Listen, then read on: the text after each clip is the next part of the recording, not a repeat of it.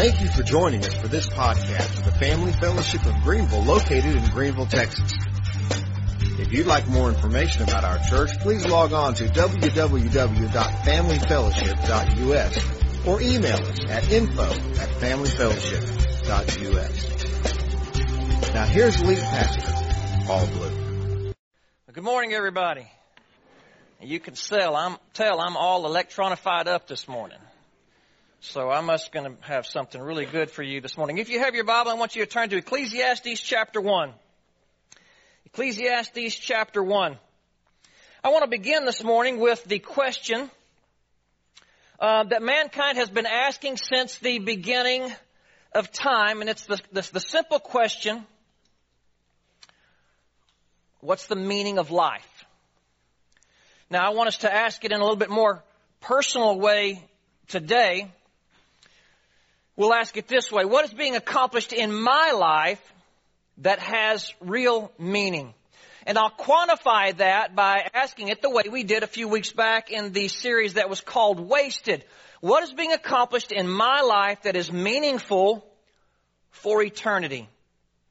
Now, every person, no matter the sex, no matter the culture, no matter the nationality, every person shares this one truth. You are born, you die, and in light of eternity, you have a very short window to do something eternally meaningful with your life.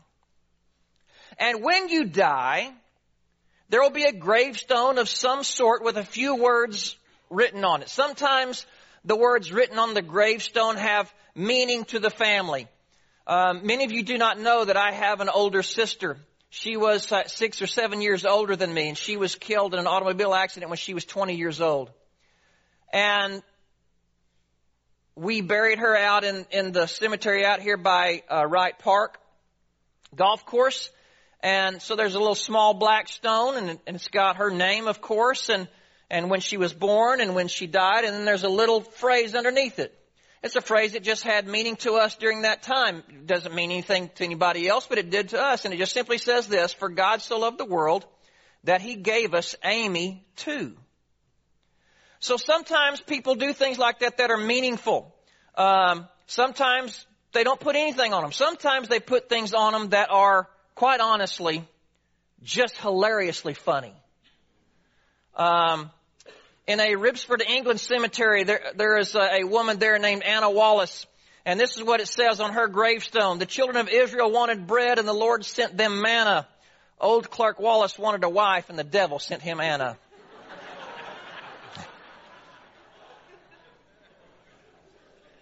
That'll teach her to die first. In memory of an accident in a Uniontown, Pennsylvania cemetery, it says this: here lies the body of Jonathan Blake, stepped on the gas instead of the brake. This is a new one. I've never shared this one before. In a grave in Hartscombe, England, it's a man by the name of Jonathan Fiddle. It says, on the 22nd of June, Jonathan Fiddle went out of tune. And the one that has been read here many, many times over the years: beneath the sod and beneath these trees lies the body of Solomon Pease. The Pease is not here, it's only his pod. Pease has shelled out and gone home to God. I've often wondered what my 3 kids will put on mine. I have the feeling that they're going to want to put something like this: hey, Dad, it could always be worse. But here's what I hope they will put on mine. It's not serious, by the way. That's the last thing I want on my gravestone, is something serious. I hope that they'll put this on mine: this is what happens when you don't forward the message to 10 people. That would just encapsulate my life perfectly, I think. Because I never have, despite all the threats. One thing that every gravestone has in common is the name, the date of birth, the date of death, and then they're separated, of course, by the dash. And that dash metaphorically represents all the events of your life. The question I'd like for you to ponder this morning is this: will your dash represent a life that was meaningful in light of eternity? Did you have meaning and purpose that really matters? Well, that's the question that the wisest man who ever lived on earth pondered. His name is Solomon. Solomon was the king of Israel, and in the book of Ecclesiastes, he stops to question the meaning of life. This question that has been around forever, what does life mean, is what he ponders. And so in Ecclesiastes chapter 1, verse 13, here's what Solomon says. He says, I devoted myself to search for understanding and to explore by wisdom everything being done under heaven. Here's what he's saying. I did all I could with all the wisdom that God gave me to try to understand what the meaning of life is. What is it in life that really, really matters? How do you live your life in such a way that you can have fulfillment that isn't temporary or fleeting, but is real and lasts for eternity? That's what Solomon is seeking after. Now, of course, I'm not one to advocate cheating, but in this case, it's like we're sitting in the room next to the smartest guy in the class, and he's showing us his paper, if you will. So Solomon has done the work, and we get to copy off of him this morning. And so in chapter 2, Solomon points out, he finds, and he shares with us 6 things that do not provide fulfillment in life. And I'm going to share these with you, and it looks like we got a lot to cover, but we're going to be done covering these 6 things in less than a minute and a half. So keep your pen handy. The first is simply this. He says, there is no pleasure that will give my life meaning. The wisest man in the world, who sought out to use all the wisdom that God gave him, the first thing that he tells us is there's no pleasure that will give my life meaning. In chapter 2 of Ecclesiastes, verse 1, Solomon says this, I said to myself, come on, let's try pleasure. Let's look for the good things in life. But I found that it was meaningless. You can do the work on your own if you want to. Or you can simply copy off Solomon's paper today. But I'm here to tell you that no matter how much you try, you're never going to find a pleasure that will give your life meaning. Secondly, there is no accomplishment that will give our life meaning. In verse 4, he said this, I also tried to find meaning by building huge homes for myself and planting beautiful vineyards. And he goes on and says other things. He said, I tried to find meaning in my life by these big accomplishments, but to no avail. And then he said, thirdly, there's no amount of wealth that will give my life meaning. In verse 8, he said, I collected great sums of silver and gold, the treasure of many kings and provinces. But it didn't provide meaning for him. It didn't give him purpose. Then he goes on and says the fourth thing, there's no level of status that will give meaning to our life. In verse 9, he says this, so I became greater than all who had lived in Jerusalem before me, and my wisdom never failed me. He had a place, not only was he the smartest guy in the world, he had status. He was the king. There was no one on earth greater than Solomon. He said, but it didn't give him meaning in his life. 5, there's no possession that will give our life meaning. Verse 10, he says, anything I wanted, I would take. I denied myself no pleasure. He's talking about things here. He says, anything I wanted, I could have. But he came to the conclusion that those possessions don't provide fulfillment for me. They don't provide meaning in my life. And then finally, the 6th, he said, there is no career that will give my life meaning. In the second part of verse 10, he goes on to say, I even found great pleasure in hard work, a reward for all my labors. There are 6 things here. And these 6 things encapsulate everything that every one of us and everyone else in the world seems to spin our wheels going after to try to find meaning and fulfillment and happiness in our life. And here's the thing. You're not going to find it. The person next to you is not going to find it. Your kids, your parents, your neighbors are not going to find it in these things. No one is. Solomon, the wisest and richest man in the world, had all of these things, and he said, I have experienced it firsthand. These things will not provide fulfillment. But yet, we think, yeah, but this pleasure would. As if Solomon didn't try it.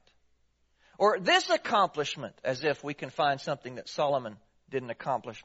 Or this amount of wealth, trust me, your wealth will never begin to sniff the wealth of Solomon.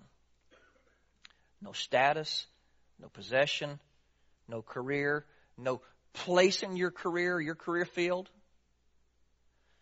We spend so much time seeking after these things, trying to find fulfillment and meaning in life, and all we're doing is spinning our wheels.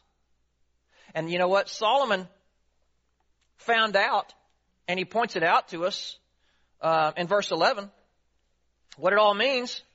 He said, but as I looked at everything I had worked so hard to accomplish, what? Those things, those 6 things. He said, I found out that it was all so meaningless. It was like chasing the wind. And you know what? Solomon's not just a preacher preaching theory. Solomon had all those things. Solomon had the possessions. He had the pleasures. He had the wealth. He had the status. He had the career. All of those things. He had all of them. And he said, you know what I found out? That's the amount of fulfillment that they provide for me in my life. So if we were then to go to Solomon and say, okay, we cheated off your paper, but you didn't tell us, how then should we live? How do we find fulfillment? What would he say? Well, I want you to go to the last chapter of Ecclesiastes, chapter 12. Because that's the very last thing that he's going to say. After he spends the entire book of Ecclesiastes saying, this is meaningless, and this is meaningless, and this is meaningless. He gets down to, okay, well, what's meaningful? And so in chapter 12, verse 13, he says this. He says, that's the whole story. He's saying, okay, the whole story is it's all meaningless. He says, here now is my final conclusion. As he has sought to find the meaning of life, he says, here's the conclusion. Fear God and obey His commands.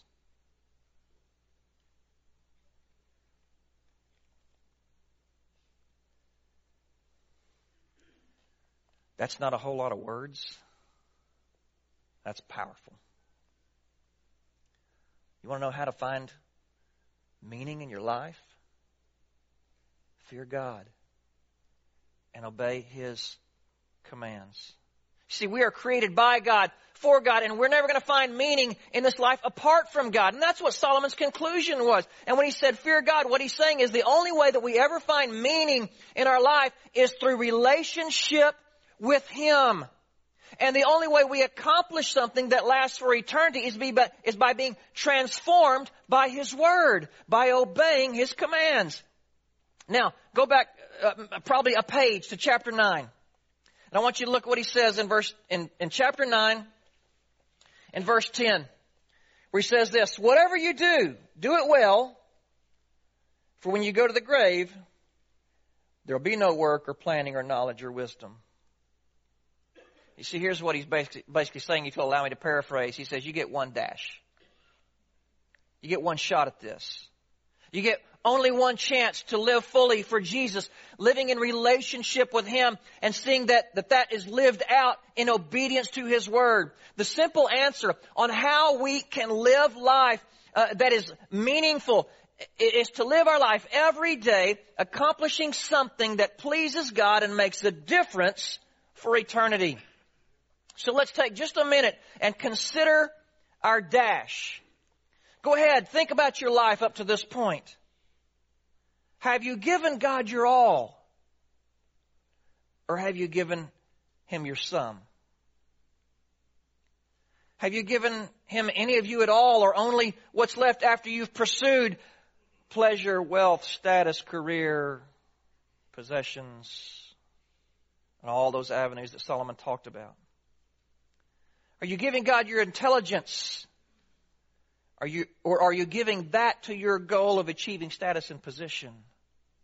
Are you giving God your abilities, or are you giving that to every other club and organization that you're a part of? Are you giving Him your wealth, or are you using that in an attempt to purchase pleasure and possessions?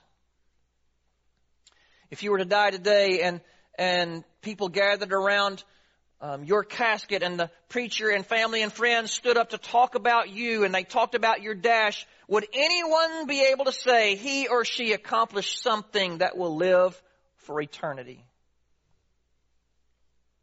And what about us collectively as a church? Could it be said that we ever accomplished something that mattered for eternity? I want to ask you to go to Acts chapter 1. Acts chapter 1. If the question were asked, what has Family Fellowship done that will last for eternity, what do you suppose the answer would be?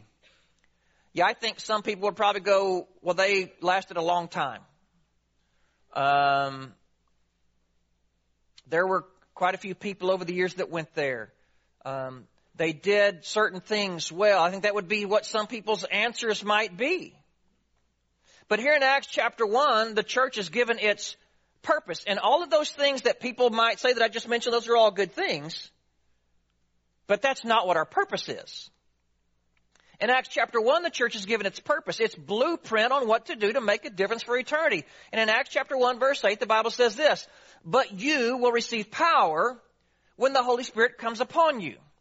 And you will be my witnesses, telling people about me everywhere, in Jerusalem, throughout Judea, in Samaria, and to the ends of the earth."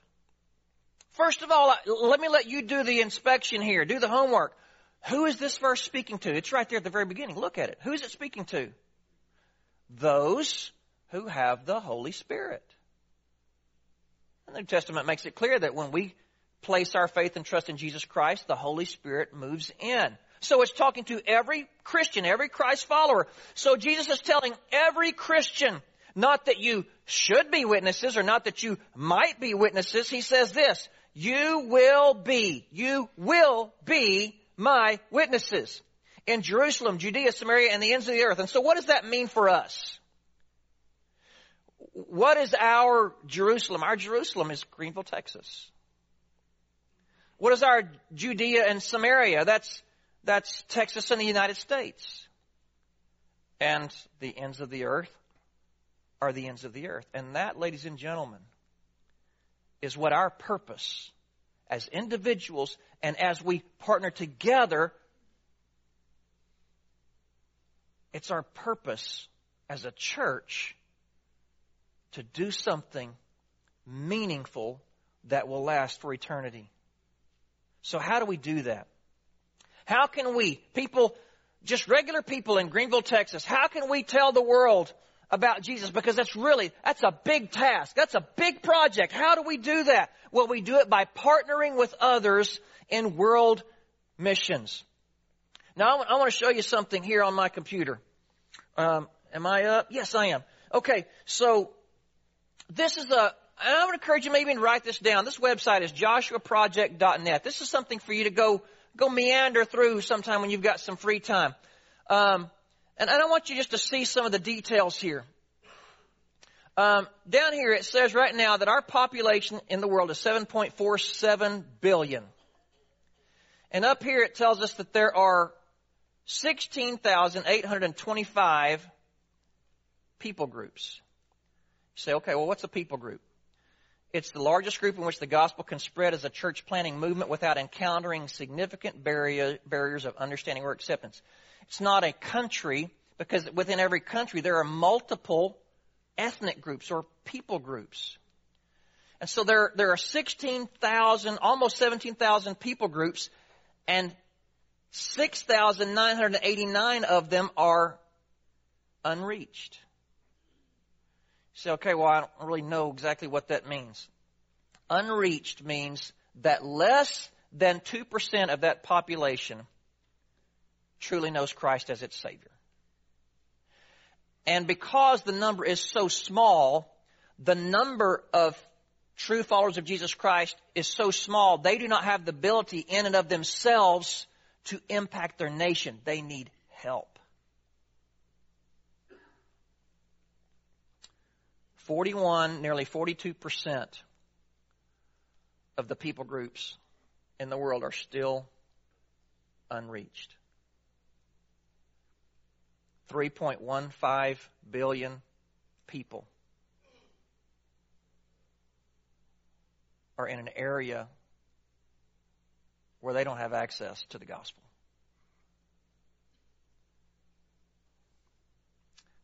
This table here, this red category here, shows red being the worst and green being good. So there's the 6,989 people groups that are completely unreached, and then there's another 1,100 that are basically unreached. There's more than 2%, but less than 5% of believers. And after that, you've got the marginally reached of 1,697 people groups, and then you have the next two that are to a great degree reached. But there's a huge task ahead of us, and I want you to see here. We think one of the things that has been perpetuated in missions forever is we got to get the gospel to Africa. We got to get to Africa. And so this will allow me to pinpoint some areas of Africa. So South Africa, can you see that? Yes, you can.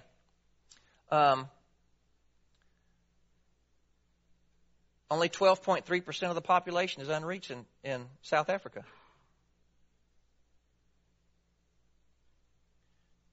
In Namibia, 0 is unreached.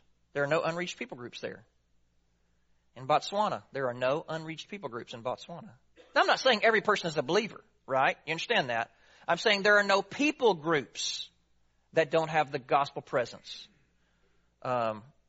Zimbabwe, 5%. Mozambique, 14%. United States, 17%. China, 82%. 82%. India, 90%. Nepal, 97%. Pakistan, 98%. Unreached. Afghanistan, 93%. I could keep going. Iran, 90%. What is that? What do we do with all that? We have to realize that for all of the great mission work that's been done for the last 100 years, we're still not scratching the surface. And so here are some disastrous facts when it comes to world missions. The world is growing in people, but the number of churches is not growing with it. The USA has been the sending nation for years, but right now, there are 200 million unchurched people in America, making it the 4th largest unchurched nation. And even with the new mega churches, no county in America has a greater church population than it did 10 years ago. Let me say that again. No county in America has a greater church population than it did only 10 years ago. There are less than half the amount of churches today than there were 100 years ago in America. Is that astounding? And 80% of today's churches are either stagnant or in decline. Each year in America, approximately 4,000 churches close their doors for good. Only about 1,500 new churches begin, and not all of them survive, making it for a net loss of approximately 3,000 churches per year. Go to Romans chapter 10. So what do we do with those statistics? Well, we conclude that the task is getting larger with fewer churches to do the job. And while we need more churches in, of course, strategic areas, what we really need are current churches to strengthen their heart for the Word of God and for the Great Commission. See, many churches that still exist have a weakened heart for evangelism and missions, or they have no heart at all. Yes, they meet. Yes, they sing. Yes, they have Sunday school and fall festivals and egg hunts and potlucks. And while someone stands up to speak to the congregation every week, there are many churches where the speaker never gets to the gospel, as mentioned in Romans chapter 10 and verse 9, where it says this: if you confess with your mouth that Jesus is Lord and believe in your heart that God raised him from the dead, you will be saved. For it is by believing in your heart that you are made right with God, and it is by confessing with your mouth that you are saved. And verse 13 says, for everyone who calls on the name of the Lord will be saved. And there are a lot of churches in America that are still open and meeting, and they're never getting to this part. And then there are another group of churches that, although they do preach verses 9 through 13, they act like that's the end of the chapter. And they ignore the verses that immediately follow. And it is these verses that show us an area that we can obey the Word of God and do something with our life that is meaningful and lasts for eternity. So look at verse 14. After verse 13 said, everyone that calls on the name of the Lord will be saved. Verse 14 says, but how can they call on him to save them unless they believe in him? And how can they believe in him if they have never heard about him? And how can they hear about him unless someone tells them? And how will anyone go and tell them without being sent? You see, we call our overall purpose the Great Commission because it is a co-mission. Some go and take the message of Jesus to the ends of the earth, and those that don't go, their obligation is to send. I told you last week that 2 Corinthians chapter 8 says that giving isn't a command in and of itself. Giving is a heart issue. And that's why 2 Corinthians 9:7 says that you must each decide in your heart how much to give. And don't give reluctantly or in response to pressure, for God loves a person who gives cheerfully. I shared with you that giving is a heart issue. And so in general, giving isn't a command in and of itself, but you know what? Being a partner in the Great Commission is a command. So let me say it this way. Giving is not a command in and of itself, but the specifics of giving to missions is a command. Unless there is a loophole. And you're like, yes, I need the loophole, Paul. What is it? The loophole is you don't have to give as long as you go. You see, that's the co-mission. And it is a command for us given by Jesus himself just before he ascended to the Father. He said, this is what I want you to do. I want you to go. And then we get how it works out in Romans, here in Romans chapter 10. In order for people to be saved, they have to believe, but they can't believe if they haven't heard, and they can't hear without someone to tell them, and there's no one to tell them unless others sinned. So let's make this very, very simple this morning. People all over the world are dying and going to hell for eternity. And we're having a hard time hearing their cries because we're too busy trying to find meaning in our life in our status, in our pleasures, in our possessions, in our accomplishments, in our money. And those things are drowning out the cries of the lost world. Let me ask you this. Which side of missions would you rather be on?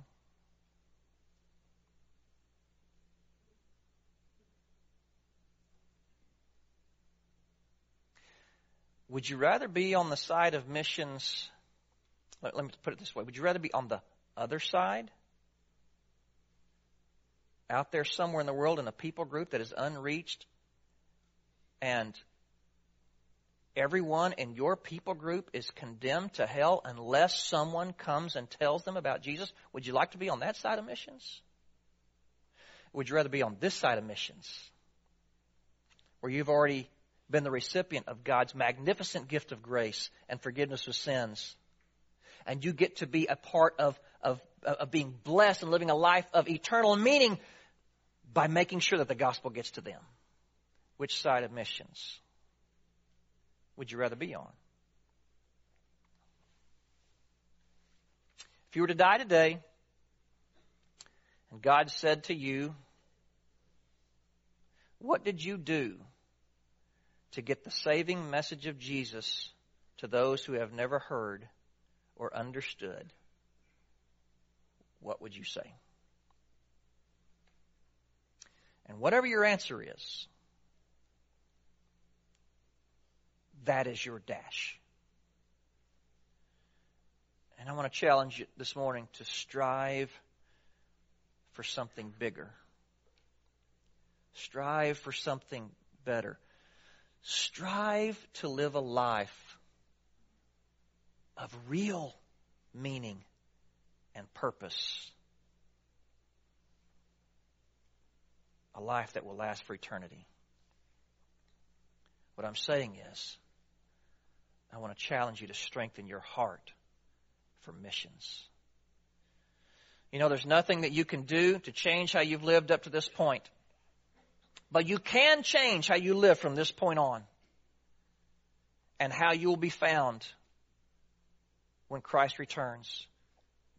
The words of the wisest man of all time, the one who experienced all of the things that we talked about, says this: make your dash count in relation to eternity, because once you die,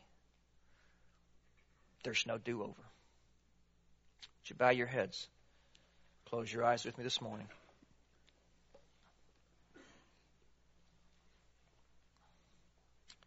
Which side of missions would you rather be on?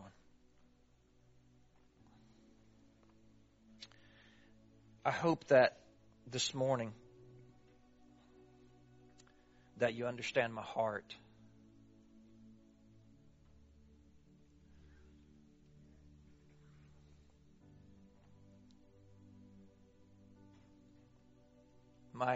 My greatest desire is not that we become a church, or that we continue to be a church that gives to missions. I want us to be a church that has a heart for missions. And it's not the same thing. So regardless of who you are, what your wealth status is, whether you're a teenager that's making minimum wage somewhere, or a retiree that's on a fixed income, and everyone in the workforce in between, I really don't want you to get the idea that I'm here to talk about your money. I want us to talk about our heart. And I pray to God that we will have a heart for missions. And that we will live a life of meaning and purpose in relationship with God and obedience to His Word. I think you saw that the task is huge.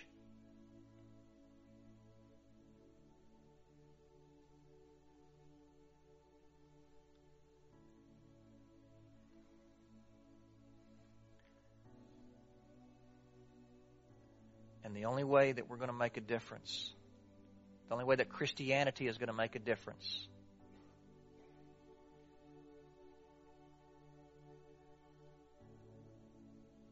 is by being all in. all in with our heart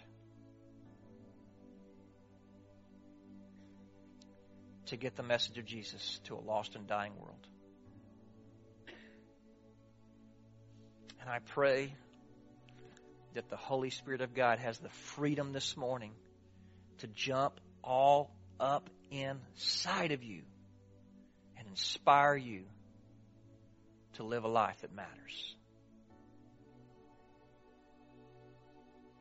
by being a partner in missions. Heavenly Father, Lord, I thank you that the gospel came this direction.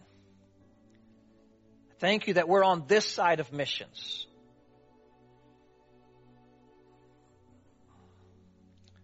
And that's just not any other way to say it, Lord, but that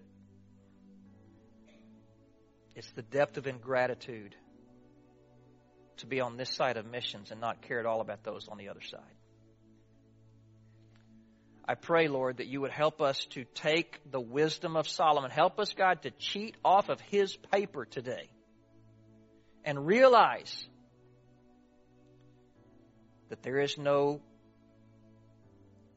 living a life of meaning or purpose as we chase the things in this world that are meaningless. And so do a work in our hearts. Help us to care. Help us to obey. And I ask this in Jesus' name. Amen. While Danny comes, I just want to tell you that next Sunday will be a little different. And really what's going to happen is Steve and I, Steve Johnson, our missions pastor, we are going to both be up here and we're going to dialogue about what we are currently doing in the world so that you can see. We want you to see where we are doing things, what it is that we're doing. And then the trickle-down effect of the things that we're doing. So I think next week, I think it'll be exciting to you. I'm telling you, it'll be really something that you can walk in here going, I get it. I see what we're doing, and what we're doing is making a huge difference. So I want to invite you back for that next week.